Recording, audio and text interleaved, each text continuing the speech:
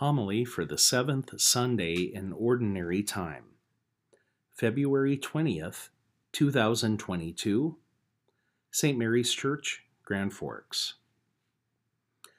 It is good to be back with you. I want to thank Father Joseph Dacko, our retired priest in residence, for covering for me last weekend while I was at a Worldwide Marriage Encounter training session in Minnesota.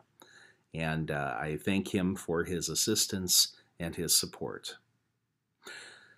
I've intentionally been paying very little attention to the Winter Olympics this year, mostly because the host country is no friend of Christians or of anyone's basic human rights or personal liberties.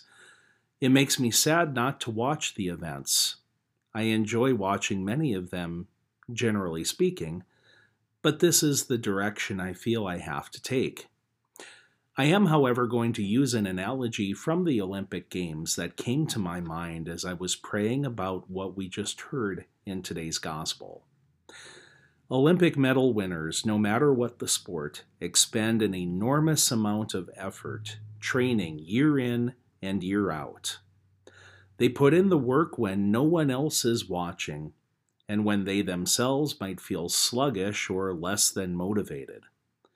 They push themselves to their utmost limits and go beyond what they think their limits are to reach even higher goals. Consider the track and field event of the high jump. The officials could just set the bar at 4 feet and leave it alone.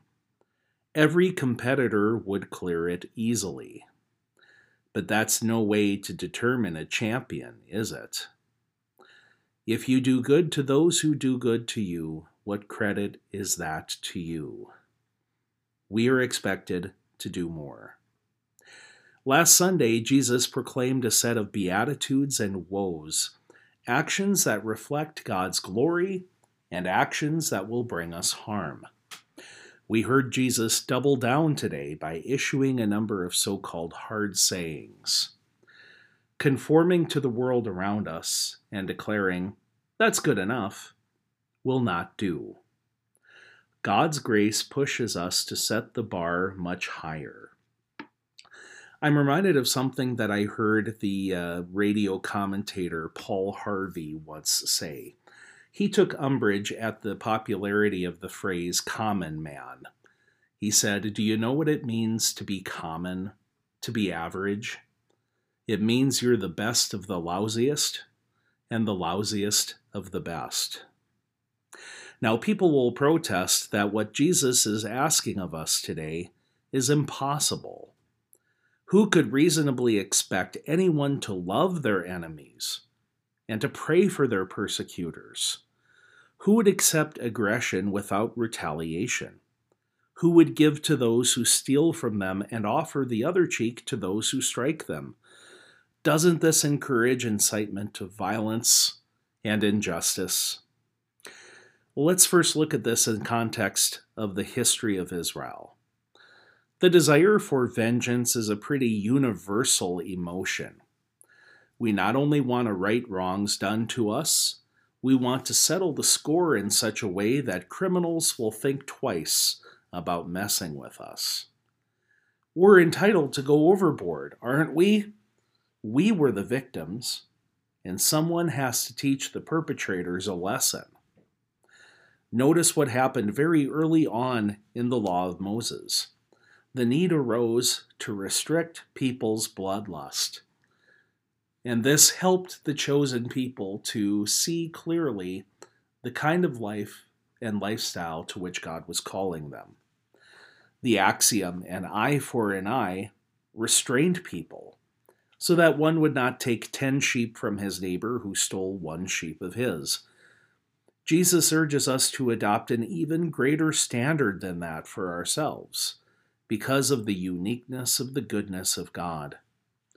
We who put on the mind and the heart of Christ extend his presence in the world through heroic means, not by blending in with the culture. The status quo doesn't change anything. Jesus summed up this first section with the directive to be merciful as our Heavenly Father is merciful. King David modeled this disposition admirably in today's first reading. What happened in this scene is a bit confusing and requires some explanation. When the Israelites clamored for a king to lead them, like the neighboring nations had, God instructed the prophet Samuel to anoint a man named Saul. But for all Saul's natural gifts, he ended up not being completely faithful to God's instructions. God then removed the kingship from him and had Samuel anoint a youngster from Bethlehem named David as Israel's new king. Meanwhile, Saul refused to relinquish his position, and he allowed paranoia to consume his heart. For a time, the nation had this exasperating situation of two claimants to the throne, one legitimate and the other deposed, chasing all over the countryside, rather than to join forces to defeat their enemies. Today's reading picks up with David and his assistant Abishai scouting out the place where Saul and the soldiers loyal to him were encamped. Because they were all fast asleep, Abishai desired to kill Saul and put this whole episode to rest. David did not allow it, though, because he did not want to harm the Lord's anointed. If Saul was to perish, it would have to be in battle, through sickness, etc., but not by David's hand. Instead, David swiped Saul's spear and water jug in the hopes that Saul would come to his senses and realize that David was only laboring for God and not seeking to undermine his countrymen. When vengeance would have been easy, David instead chose mercy, and by his decision communicated an essential aspect of God. Jesus went on to say in this gospel, "Stop judging, and you will not be judged. Stop condemning, and you will not be condemned." We've seen how easily this statement gets politicized, whereby someone will tell us, "No one has the right to criticize my behavior. After all, who are you to judge?" How would you respond to that? What does the Lord want from his disciples? Does he want dishonesty?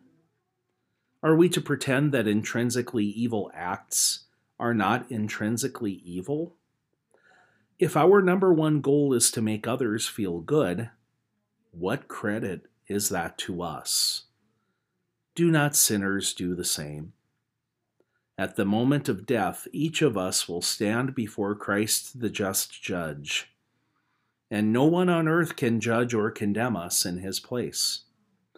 Actually, the Lord will not arbitrarily judge us, as we may think of it, but will ratify our choices, even if we lived our lives so that being apart from God was our greatest desire. We may not condemn or judge one another. That much is clear. But that doesn't entitle me to claim that wrong things are right just because I say they are. Yes, the standards to which Jesus calls us are lofty. They set the bar very high so that only an Olympic medalist could clear it. It is not for us to sweep what Jesus tells us today under the rug, but to take it to heart. I'm reminded of how St. Stephen, the first martyr, prayed as stones rained down on him during his execution, "Lord, do not hold this sin against them." Without the aid of divine grace, we might conclude that imitating his holiness is beyond us. But with God's grace, all things are possible. Amen.